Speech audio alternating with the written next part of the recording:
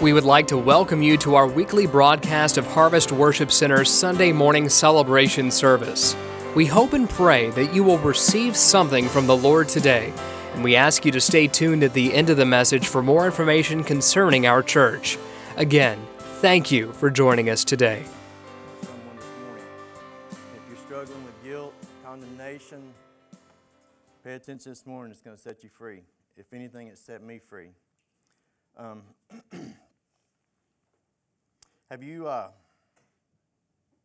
ever experienced your spiritual walk growing, you're drawing closer to Christ, and yet the smallest little sin or shortcoming in your life sets you back with guilt, condemnation, a burden, a worry, a fear that God's mad at you, a stress that God's about to slam the hammer down on you.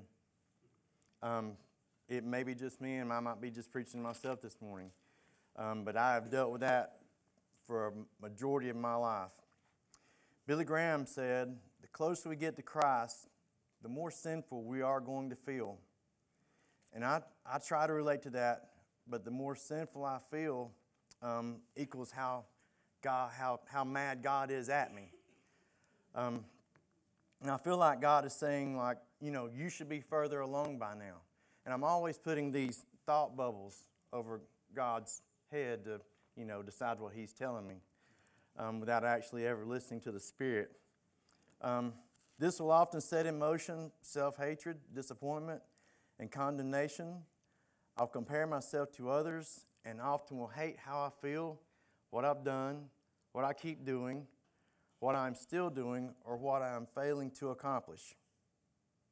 And this lives just under the surface because it's a topic I just don't like to discuss, because if I do, that means I validate it and I acknowledge that it exists. Living in this state of denial is a common standard because, I don't want anyone to know that or want to be that vulnerable with others about my anger from feeling like I'm a loser for God's cause. All of this self-condemnation, self-loathing creates a vacuum that pulls me away from ever sharing the good news of the gospel, from fulfilling my ministry work, or even living in the full, abundant life as promised in the Gospels. Religion, which I am very familiar with, has made it very noble to hate ourselves and to be self-condemning and full of guilt. Peter would refer to it as, what a wretched man I am, when he came face to face with Christ. Now, that was before he started walking with Him. But I feel like a wretched man sometimes, even after I've been walking with Christ, even after salvation. I battle that. I struggle with that. I deal with guilt. I deal with shame. But none of that is anything that I'm supposed to do. The Bible says in 2 Corinthians 7:10 that godly sorrow or godly guilt will lead to repentance that leads to salvation, but worldly guilt or fleshly, me putting guilt on myself, leads to death. And guilt is a status. And it can be an emotion also, in the way that when you come face to face with the Father for the first time, you understand the guilt of sin and the weight of it. But when you accept Christ, according to Romans 8, you are not condemned anymore. Romans 8 tells us now there is no condemnation in Christ. But do we accept that? Do we grasp that? Do we roll with that? Or do we still continue to put judgment upon ourselves? Guilt, according to Romans 3, tells us that we are all guilty. Although believers who trust in the Christ have been declared not guilty before God, according to Romans 8. Now, there's still something there. What is it and why? What is it and why do I feel this need to convict myself after the Bible tells me not to? I don't know. I don't always understand. But God has shown me that it traces back to my relationship with Him because I don't fully understand His love for me. I don't fully understand my identity in Him. I don't fully understand His grace for me. And the roots of it go all the way back to the religion that was invested in me with a performance relationship with God rather than a presence relationship with God. And that lies the difference. A performance relationship with God is one that is based on transaction. What can I do for God to keep God liking me? What can I do for God to make sure He's going to love me? What can I do for God to make sure He's going to take care of my family? And that works out for a while as long as you're able to continue to do stuff for God because you set up this equal balance thing of, well, I'm doing this for God and He should be happy with me. And you convince yourself this is a working relationship. But eventually you're not going to be able to do something for God. And the voice of condemnation is going to come in. The devil's going to hit you with a guilt trip and make you question even everything about your salvation. And therein lies the problem. Because we start basing how God feels about us by what we can do for Him. But nowhere in the Bible does it say that. Nowhere in the Bible does it tell us that God bases His love for us on how good or how well we can do a job for Him, or even how well we behave. But what it does tell us that He loves us unconditionally, that He just wants to be with us, that He wants to have a relationship with us. And so the conflict comes in with, but God, I want to make you happy. I want to make you happy. And I'm so afraid I'm going to lose your love. And it's an identity thing. As sons and daughters of the Most High God, as Him being our Father, we don't subject ourselves to His love. We don't embrace His love. We kind of hold it off at a standoff distance and say, that's mine one day. That's mine one day. But the promises of the Bible are for today. They're for right now. They're for you and me. To walk in that love, to walk in that confidence, to walk in that trust that He's with us no matter what. No matter what my report card says for this week, God still loves me. And He walks with me and He wants to be with me. This failure often has a self-fulfilling prophecy where we start to tell ourselves, I'm not that good at that. I'm not good enough to please God. I can't fulfill the things God wants me to do. And that is us trying to fulfill the law that was hung on the cross with Christ. But we like to pull it down and use it as our measuring stick to walk with it and talk with it and say, well, I'm hanging on to this like a life preserver because if I can fulfill some of these, at least God's going to be happy with me.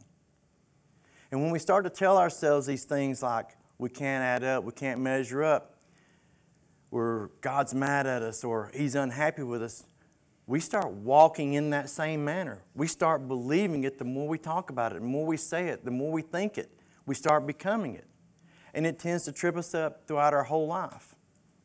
And for those of you that have been around sports, watched sports enough, I coach softball, and here's a self-fulfilling prophecy.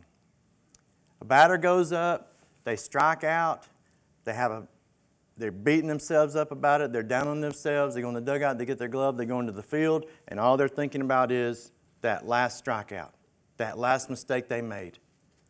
And they're frozen because they're consumed with their thoughts, and they miss the next play on defense simply because they're consumed with their past defeat. They have stepped into the own prophecy that they have made up in their mind. They have walked directly into it because of why? Because they believed it about themselves. The Bible says that as a man believes, so he is. But are you willing to make a choice this morning to believe what God says about you? It's real easy to step away from that because we want to fulfill works because that is easier and we can see it and we can feel it and we can touch it. And we don't have to trust God to simply love us for us because a lot of times I feel unlovable. And I'm like, God, how can you love me? I don't even love myself sometimes. in a presence relationship, it's when you spend time in the Word. It's when you spend time in prayer and when you spend time dwelling on God. And when you have that relationship of presence, you start to understand that I don't have to be told the law because my heart has been changed and my mind has been transformed to fulfill the law by simply loving Christ. In the same way, when I got married, I didn't have to have a law to tell me that it was wrong for me to step out on my wife. My love for her fulfills that law automatically. It's the same way with God if we allow Him to do that. But we have to let go of the law first. We have to step into our identity and our role. We have to spend time with Him, walk with Him, talk with Him, commune with Him, socialize with Him, pray to Him, talk to Him. I'm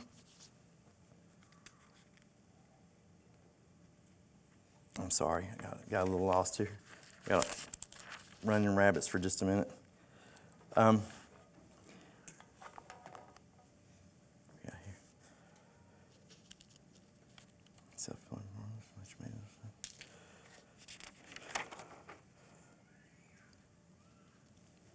Okay. It's real easy to begin to feel vulnerable and have angst against yourself.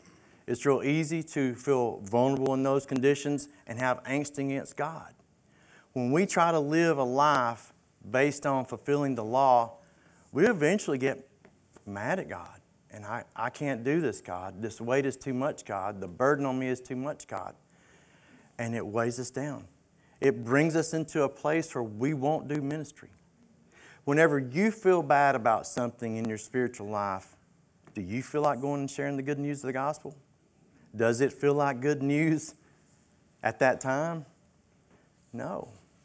And the devil is steady whispering in your ear, yeah, are you even saved? Does God even love you? And so you're consumed with your own thoughts, your own guilt, and your own condemnation.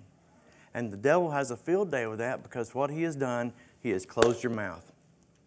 Back during our fast, Satan came at me in that way to tell me that, I was invalid, not worthy, couldn't walk with God, couldn't fulfill what God wants me to do. And it was all him trying to silence me at a time where I needed to share what God was doing in my life because He was doing some great and wonderful things.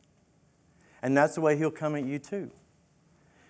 It's all a choice. It's all about identity. It's all about choosing what you're going to believe. And it's real easy to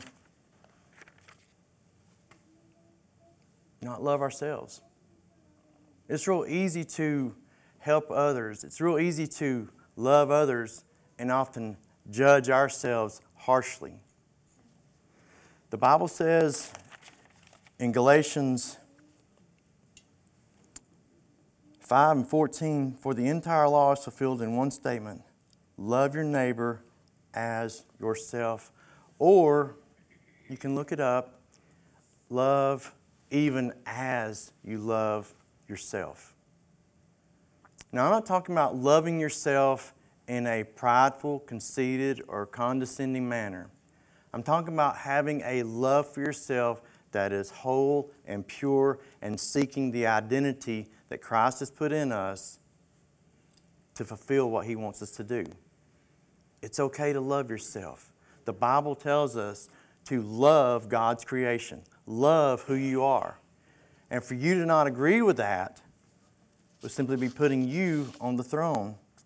If we were to disagree with what the Bible and God says about us, then that makes us God.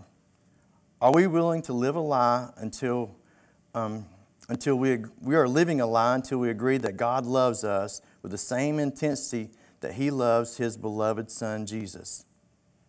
Religion will continue to tell us to try harder, but yet the flesh will continue to condemn you. Will you accept what Christ says about you, or the words God put in His Bible about you?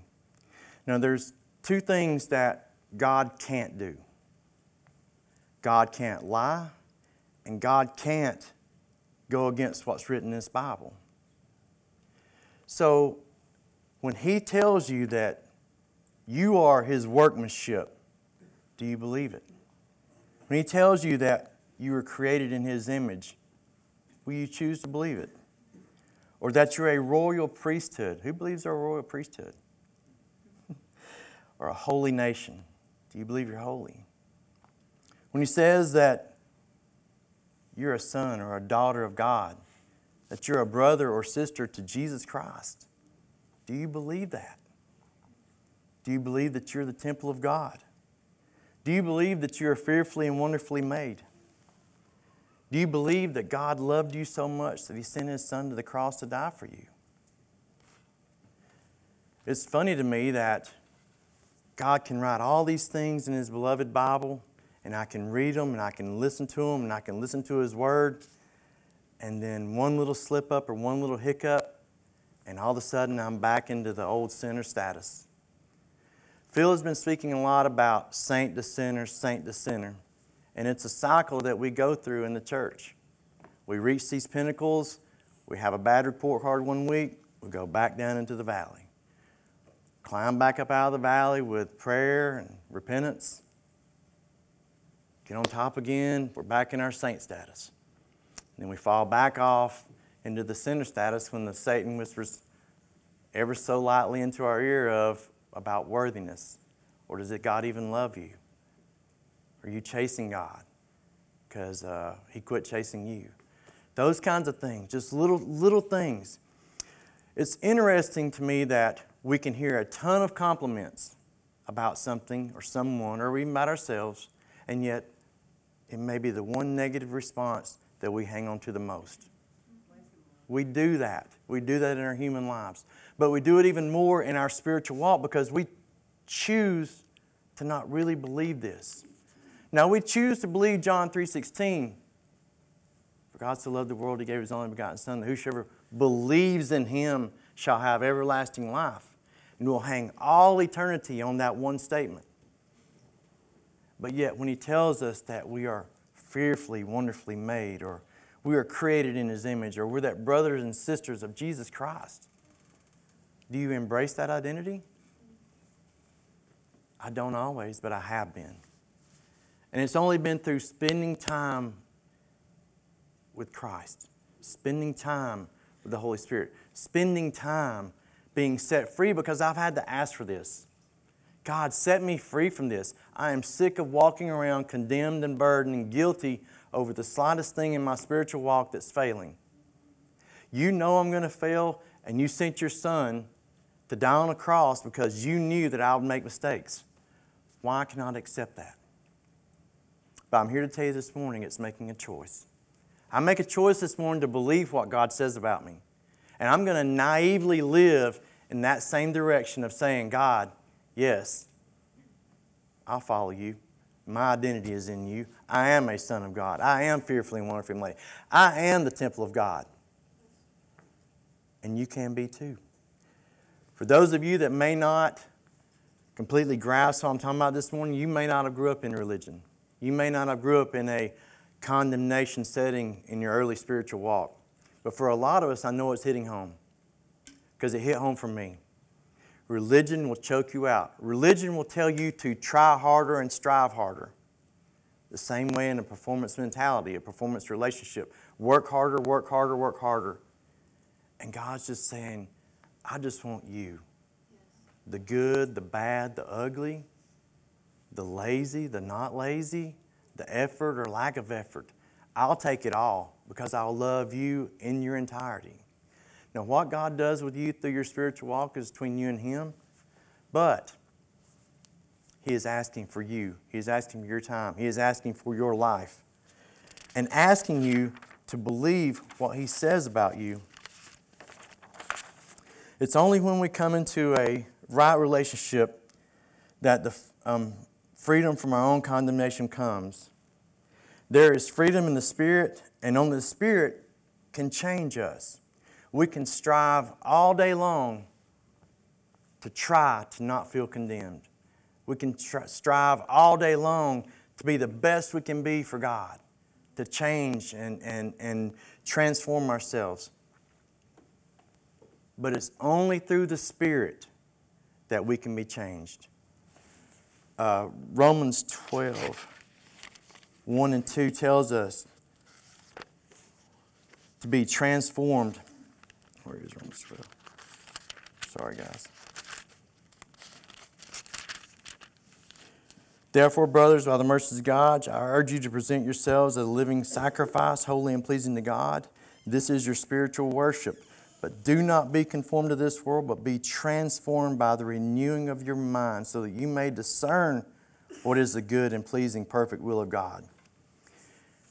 If you want to know what God thinks about you, spend time with Him. Spending time in the Holy Spirit, spending time with God transforms your mind. It changes you. It makes you different. In the same way that, there's been studies that after people get married, they tend to have the same interests, the same likes, the same dislikes, because they've spent time together. They rub off on each other. It's the same way when you spend time with God. When you walk with God, when you talk with God, you start getting a presence of God, and He begins to transform your mind, which has an impact on your heart and your actions and your lives and your words and your life.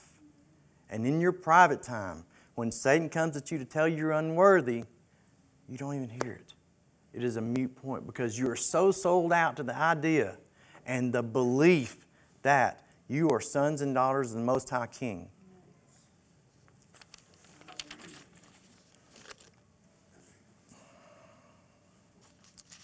It is not a sin issue, it's an identity crisis. It's not our job to strive to be loved by the Father.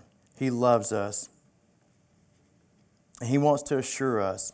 But it's up to us to believe that we are loved by allowing a deeper relationship with the Holy Spirit to transform our lives. Guys, I don't have much this morning, but I did want to share that with you. It's all about a choice. It's all about what you want to believe. Are you willing to be snafu'd by the devil and believe the things of your flesh when he comes to tell you that you're not this or you're not that or how unhappy God is?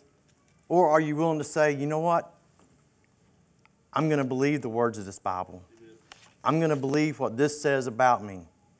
Because God can't lie.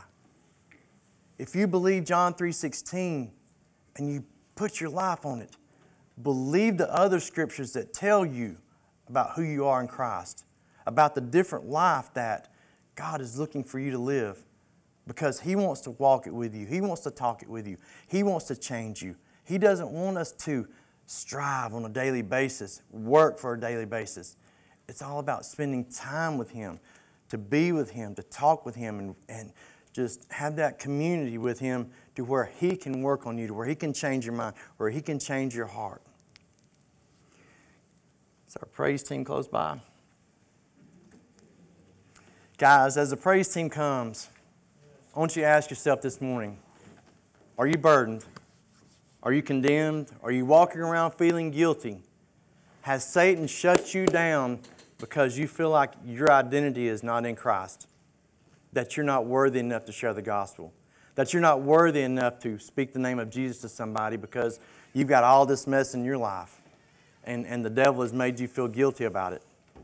If that's you this morning, I beg you to come to this altar and change it. And all you got to do is say, show me, God. Show me, God.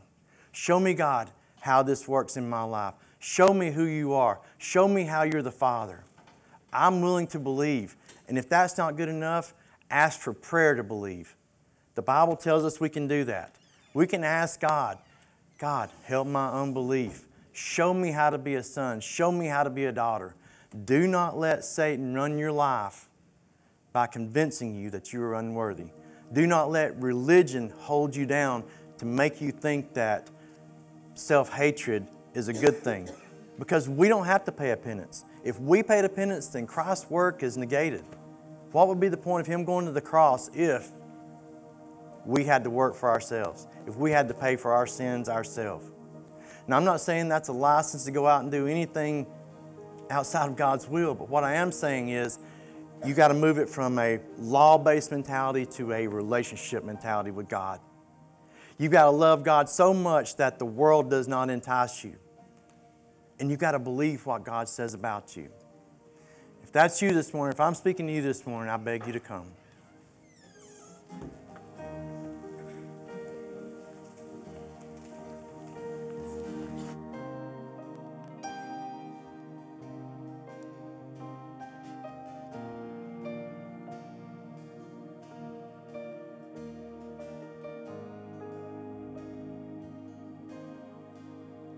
All my words fall short. I've got nothing new. How could I express all my gratitude?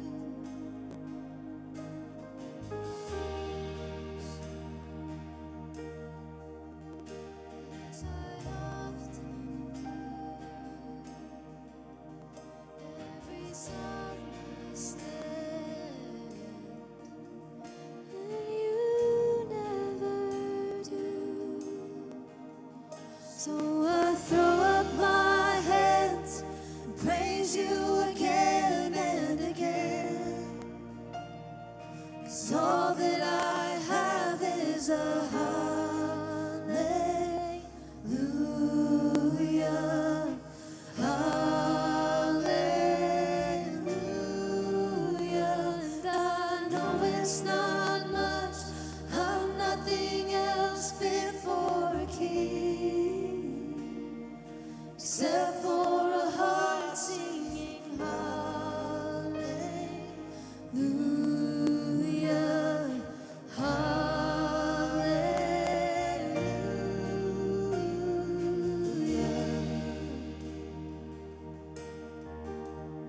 I've got one response.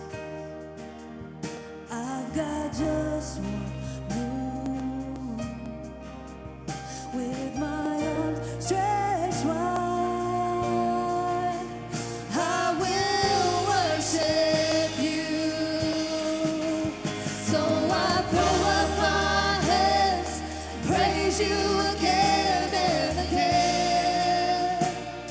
'Cause all that I have is a hallelujah. Hallelujah. And I know it's not much, I'm nothing else fit for a king, except for a heart singing hallelujah.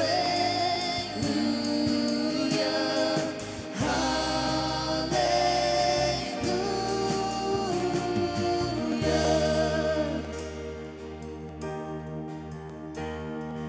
Come on, my soul, oh, don't you get shy on me. Lift up your song, 'cause you got a lion inside of those lungs. Get up and praise the Lord. Oh, come on, my soul, oh, don't you get shy on me. Lift up your song, 'cause you got a lion inside of those lungs. Get up and praise the Lord. Oh, come on, my soul, oh, don't you get shy on me. Lift up your song, 'cause you got a lion inside of those lungs. Get up and praise the Lord. Oh, come on, my soul, oh, don't you get shy on me. Lift up your song, 'cause you got a lion inside of those lungs. Get up and praise the Lord. So I throw up my hands, praise you again and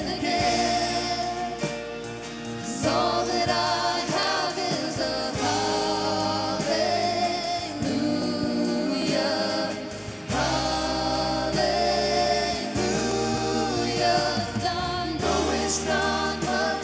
I've nothing else fit for a king, except for a heart singing hallelujah, hallelujah.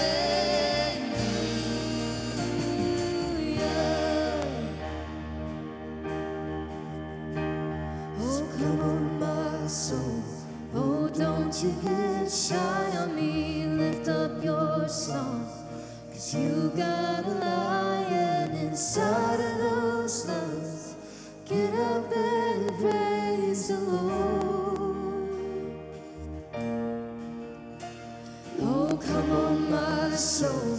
Oh, don't you get shy on me. Lift up your song, 'cause you got a lion inside of those lungs. Get up and praise the Lord.